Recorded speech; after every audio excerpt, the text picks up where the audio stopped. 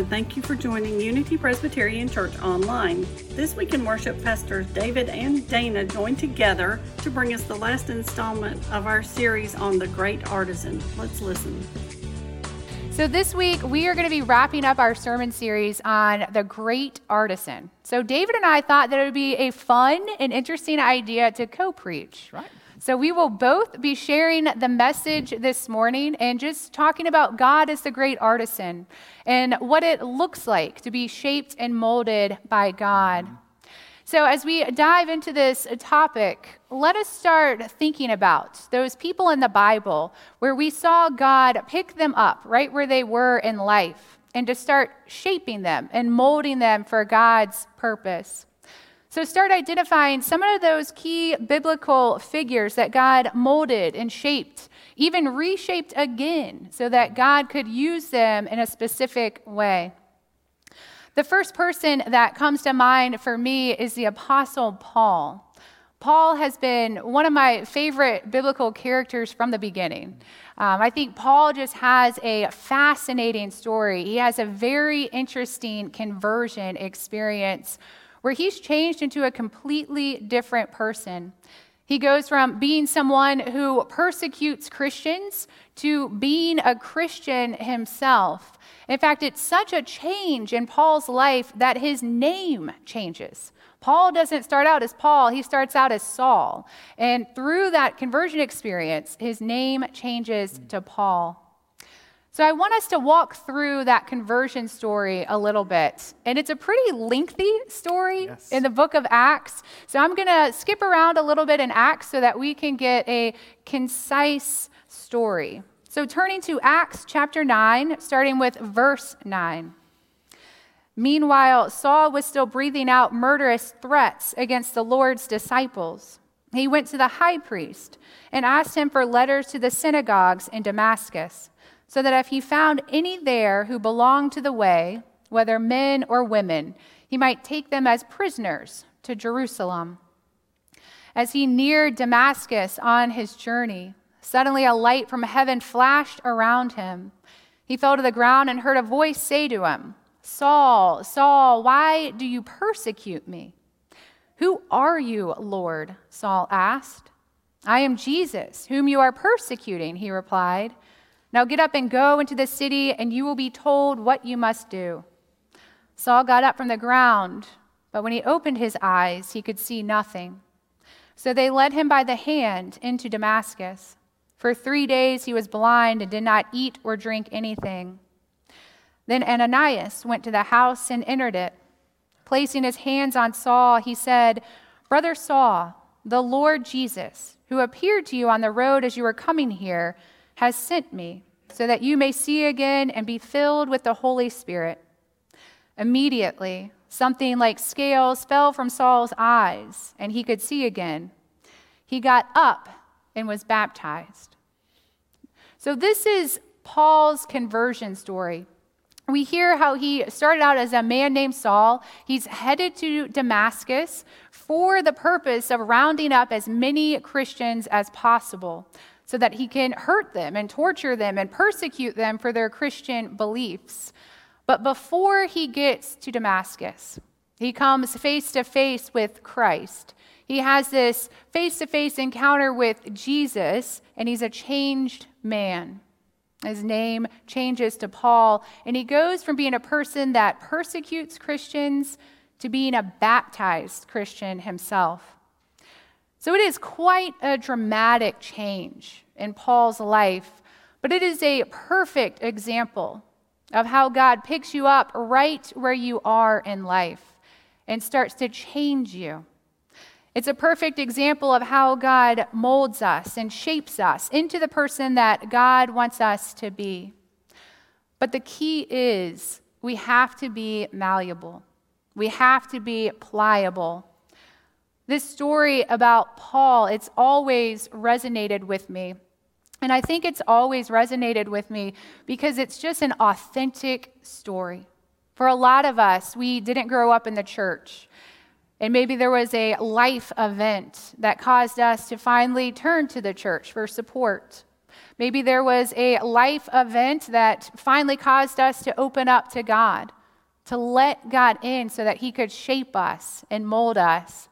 I know personally there was a life event that I went through that finally made me vulnerable enough that I would let God in so that he could craft the person that he wanted me to be.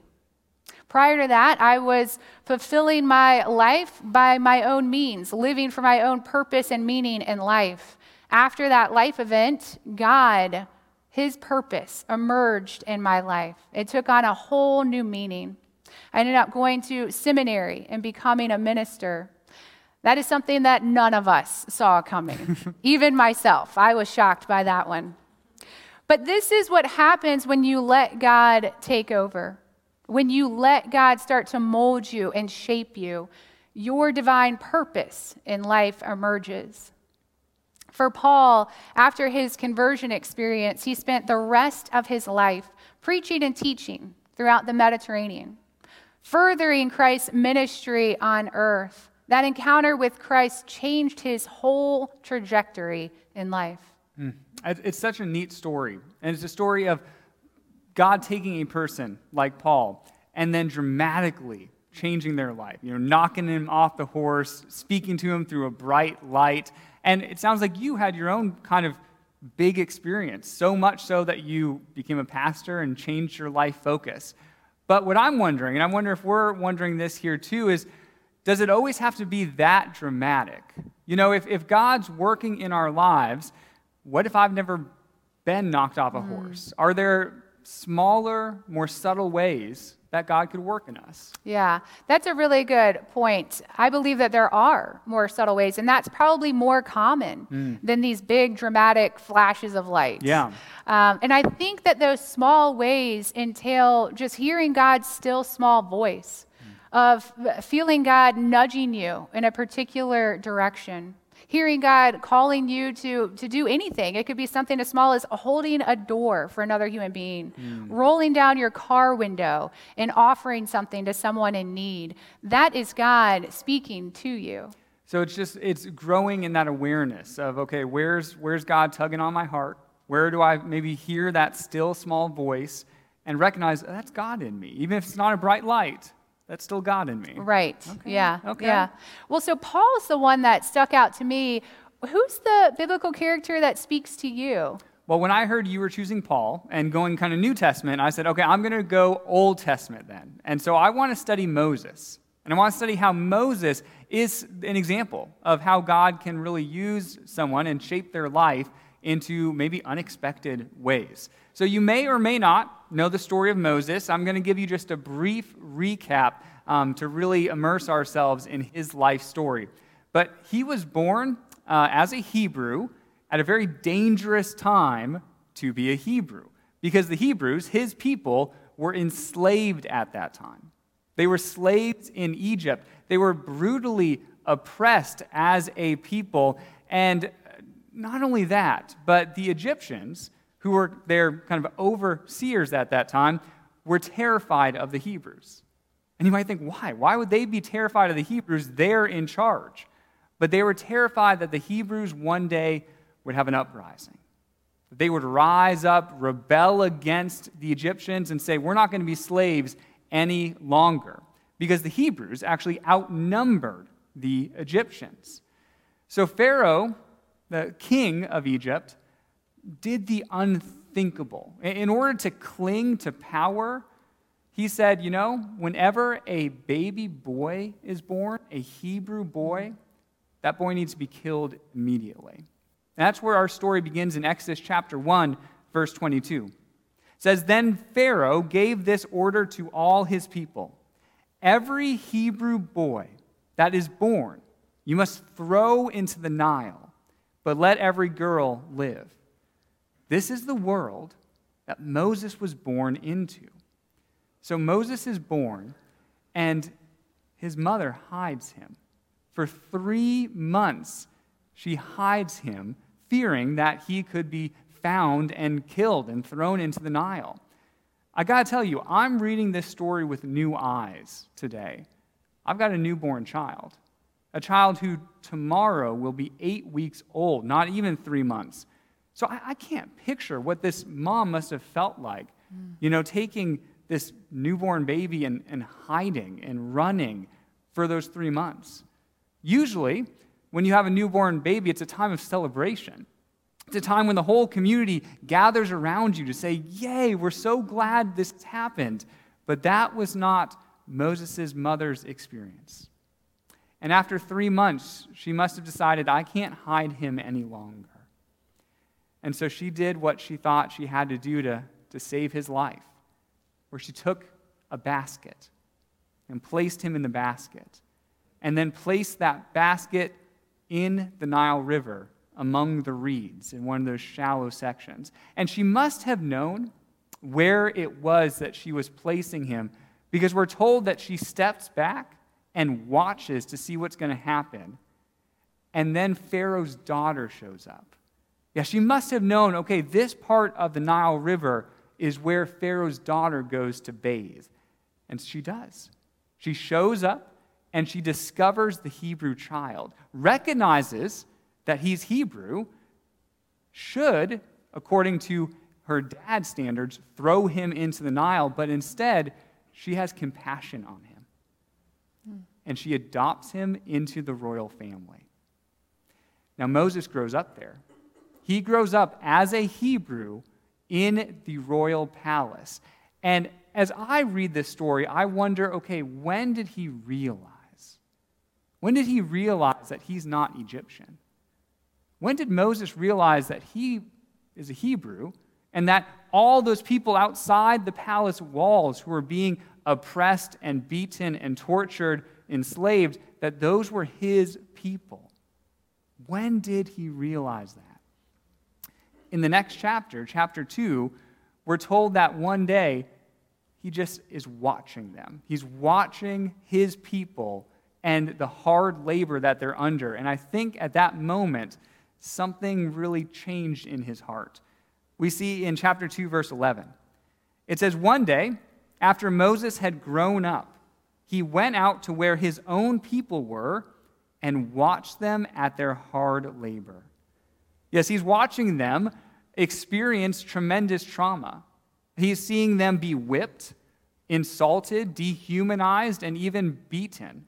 Now, these beatings would have happened every day, multiple times a day, when an Egyptian would beat one of the Hebrew slaves and not think anything of it. But Moses sees this happen to one particular man. One man is being beaten by an Egyptian, and something in Moses snaps. Something in Moses says, this can't happen any longer. This is unacceptable, and I can't go about my life living in that royal palace any longer. I need to do something. I need to get involved. But what he decided to do was take the man's life. Yes, with his own hands, he attacks the Egyptian in a fit of passion. The next verse says, he saw an Egyptian beating a Hebrew, one of his own people, and looking this way and that, and seeing no one, he killed the Egyptian and hid him in the sand. In this act of passion, he kills the man and then hides him. I mean, it's a brutal act of violence in response to the dehumanizing treatment that he witnessed of his people. Now, Moses is discovered. Pharaoh discovers what he's done. Pharaoh tries to kill Moses, and Moses flees. He runs to a nearby country. Now, in our analogy, if we are all lumps of clay that God can mold and shape into God's image, what kind of lump of clay do you think Moses is? Probably not a very good one, right? I mean, think about it. Moses committed murder. And this is after decades of ignoring the plight of his people. And then when he was found out, he fled away from his people who are still enslaved, probably never thinking to look back. Now, we read a story like this, and I know, in our minds, in a logical train of thought, we think, yeah, God can redeem anyone, right? God can take any of us as a lump of clay and mold it into his image. But can God redeem Moses? I mean, can God really work in Moses' life, even with his baggage, even with murder on his record? What can God really do with Moses?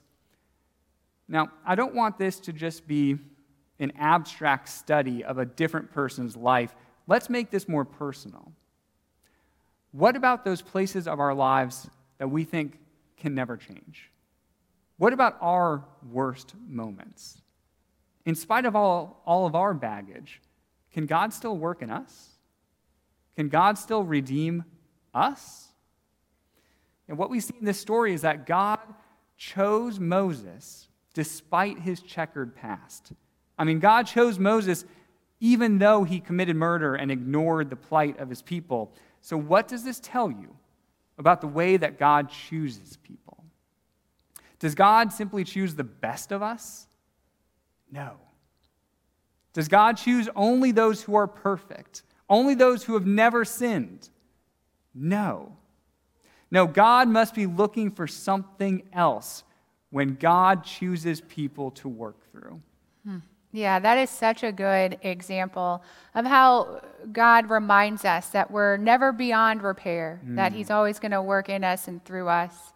And so I'm curious, are there any instances in your own personal life where you've seen this firsthand, where you've seen someone who maybe was broken, and God showed up and used them to fulfill God's purpose? Yeah. Yeah, as a pastor, and I'm sure you're like this too, we see a lot of different types of people. And we are let into those really personal moments of people's lives, into their brokenness and their kind of worst moments. And so to think through, okay, who have I seen as an extreme example that God has worked through? When I think about that, I actually don't think of any other people. I just think of myself. And I bet we do too. I think of myself to say, okay, God chooses to work in me. Despite my shortcomings, despite my failings, despite the things in my life where I think, oh no, God wouldn't ever want to touch that. Every day, God continues to work. And I think that's true for all of us. And I think that's a really profound and neat part of this story and this journey.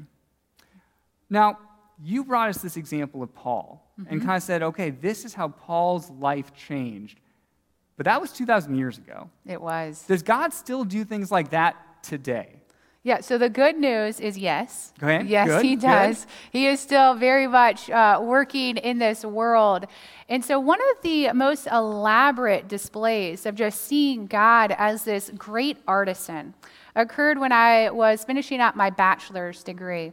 I was finishing up my bachelor's at UNCW. And during that time, I started attending a church called Port City Community Church. And this church had just started within the first couple years of me attending, and they were meeting in a middle school auditorium. So the pastor of that church is Mike Ashcraft, and here's a picture of Mike and his wife, Julie. And so Mike, before he started Port City Community Church, he was working as an architect. So he had gone to school for this architectural degree, had launched his career in that field. He had gotten married to Julie, and they had a couple kids. So they had this very stable life, Great, yeah. Stable income as an architect. Except one day, Mike's in the office, and he hears God calling him to something else. He hears God calling him to a different purpose and meaning for his life. And so Mike steps out in faith, and he leaves his stable job and launches this church, Port City. So Port City opened its doors and met in the auditorium of a middle school in 1999, and they had 80 people in attendance that first Sunday. By 2001, the service had grown to 250 people. From 2001 to 2005, the church had grown to 1,900 people. They had 3 worship services on a Sunday morning, and so they had to get creative on how to reach more people. So they decided to send a satellite feed to a movie theater in the next town over. So they continued to grow in size, and the planning team realized, well, we're going to need to build a building. We're going to need to build a building where all of our parishioners can worship together. So they bought 33 acres of land in Wilmington. They built a 90,000 square foot building. So this is the aerial view of Port City Community Church in Wilmington. And this is the ground view. This next picture is the ground view of the church. And then this next picture is a picture of their sanctuary. So this is where they come together to worship. The building was finished in 2008, and they had their first service. There were 4,500 people in attendance. So it was quite a dramatic change in the life of this church. The church has since then continued to grow. They've added an additional service, so they have 4 services on a Sunday. They've adopted this multi-building campus model where there's multiple campuses all throughout Wilmington and then the surrounding towns so that people can worship as a body of believers. But all of this came about when Mike Ashcraft heard God calling him to something else in his life. Mike allowed himself to be open to God's molding and shaping of him. All of this came about because the parishioners allowed themselves to be shaped and molded. They were creative in how they would worship. I mean, they were meeting in a middle school for several years. The planning team allowed themselves to be open to God's leading as they envisioned building this 90,000 square foot building. I mean, that's a big leap of faith. Yeah. So I share this story with you because this is similar to what Unity and Artisan Church are doing. It's similar in the instance that we've all taken a leap of faith, where Unity has said, I hear God calling, and I know that God wants to do something unique and different in the Lincolnton area, and I'm going to open myself up so that God can use me, so that he can shape all of us, so that we can serve his people in another place. Now, our story is not going to look like Port City Community Church. It's not going to look anything like that. Our story will be unique, and what Artisan Church goes on to do will be their story and how they serve that community. But I share this story with you because it is an example of God being the great artisan. It's an example of what can happen when we let God take over and start to mold us and shape us for his purposes. So I think the power of that pastor who had a stable job, he's an architect, and hears God's voice to, hey, quit your job and go start a church. Which I think if I was that person, I would be like, that's not God. No, I'm going insane. But he takes the leap of faith. And so for us out there, who all probably have times where we think God's speaking to us, why do you think it is that God kind of works through those moments of those asking us to take the leap of faith? Isn't there an easier way, or what is that process like for just the average Christian? Of taking a leap of faith. Yeah. Yeah, I think it's probably God saying, do you trust me? And will you let me mold you into the person I want you to be? I mean, we know that God has plans for all of us. Yeah. And we're told in Scripture that it's plans to prosper us, to do something good in us and for other people. And so I think that leap of faith just shows us, like, I can hand my life over and I can trust that God's going to do something good. I like that. The idea of trust. That's great. Right, yeah. Yeah. Well, so you told us a little bit about how Moses got started. That's right. I think there's a little more to his story. His story's not done. Exactly. So where we left off, Moses fled, and he, has in the rear view mirror his people enslaved, but he's going to live somewhere else because he's a fugitive. He's a man on the run. But God knows exactly where he is. And God has not given up on Moses, and so God shows up in a burning bush. You probably recognize that story. Gets Moses' attention and then tells Moses, I'm sending you back. I'm sending you back to where you just ran away from. I'm sending you to Pharaoh, the very person who's trying to kill you. Yeah, I'm sending you back.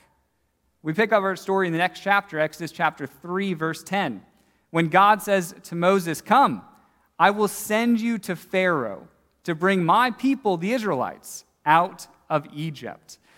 So God is telling Moses, I have chosen you. I have chosen you to be my instrument, my vessel to liberate the people from slavery.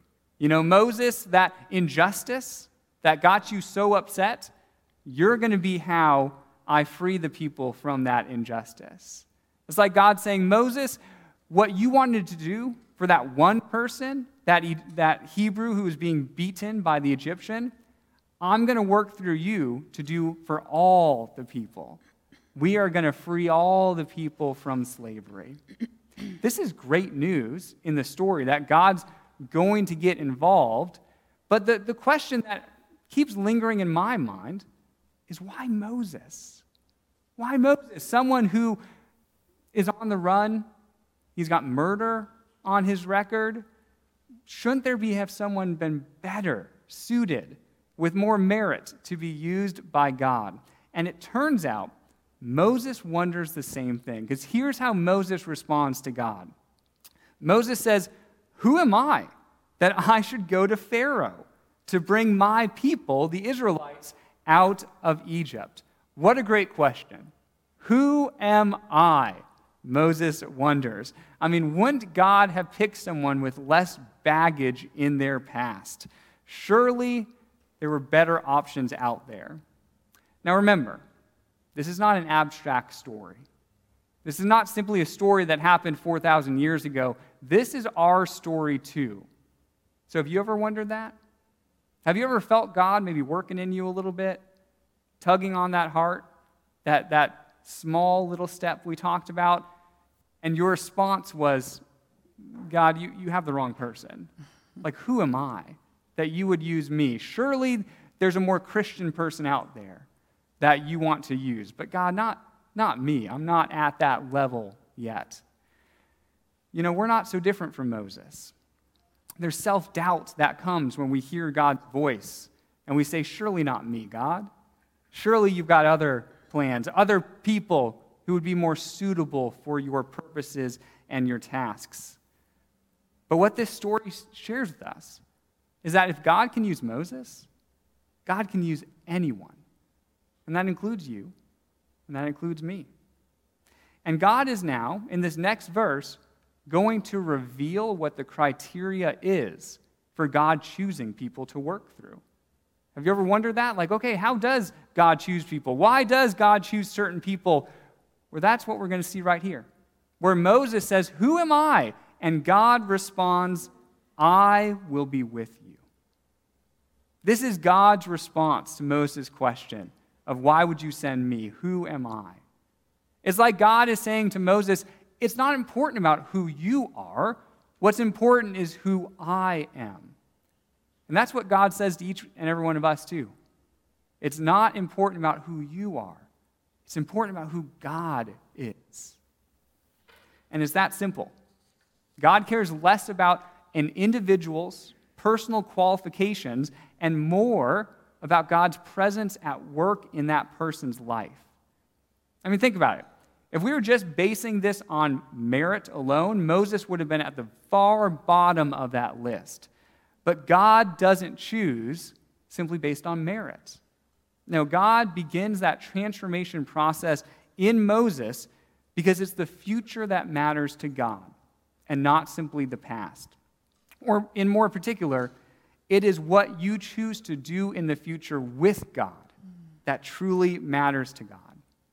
Remember last week when we said there's no piece of clay that is unusable in God's hands. That's right here in this story, where Moses is used and we can be used too.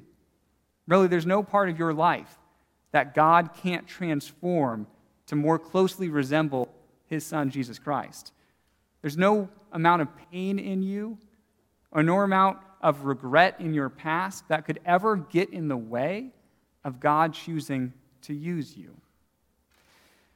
So those who are used by God are simply the ones who are willing to recognize God's presence in the present. And sometimes we get stuck in the past. Moses could have done that. Moses could have been saying, no, I've done too much. God's never going to use me. But instead, he was willing to say, where's God right now? Where's God in the present? And then what's God going to do in my future? That's what we can do too. We can recognize God's presence in the present because God is here, right here, right now. Now, maybe you see some of yourself in Moses, where you say, no, I've got too much baggage, or I'm stuck in a rut. Like, God, maybe you can use me in 5 years, but don't use me right now. Well, one of the neat aspects of this story is that God never simply asks Moses permission and doesn't wait for Moses to come to God. God goes to Moses and says, this is what I need for you. And God seeks us out too, every day. Maybe you feel that right now. Maybe you feel God tugging on your heart or some idea swirling through your mind. The encouragement from this whole series that we're completing today is to open yourself up, open your heart up to that transformation process, because God is truly at work. Don't let anything get in the way of that. Don't let your past, don't let your regrets, don't let your worst moments, may no obstacle stand in the way of God using you. Instead, simply embrace God's presence in the present, because God is here, right now. Amen. If you would like more information about Unity Presbyterian Church, please visit our website at www.unitypres.org or visit us on Facebook. This is the Unity Presbyterian Church podcast. Have a great week.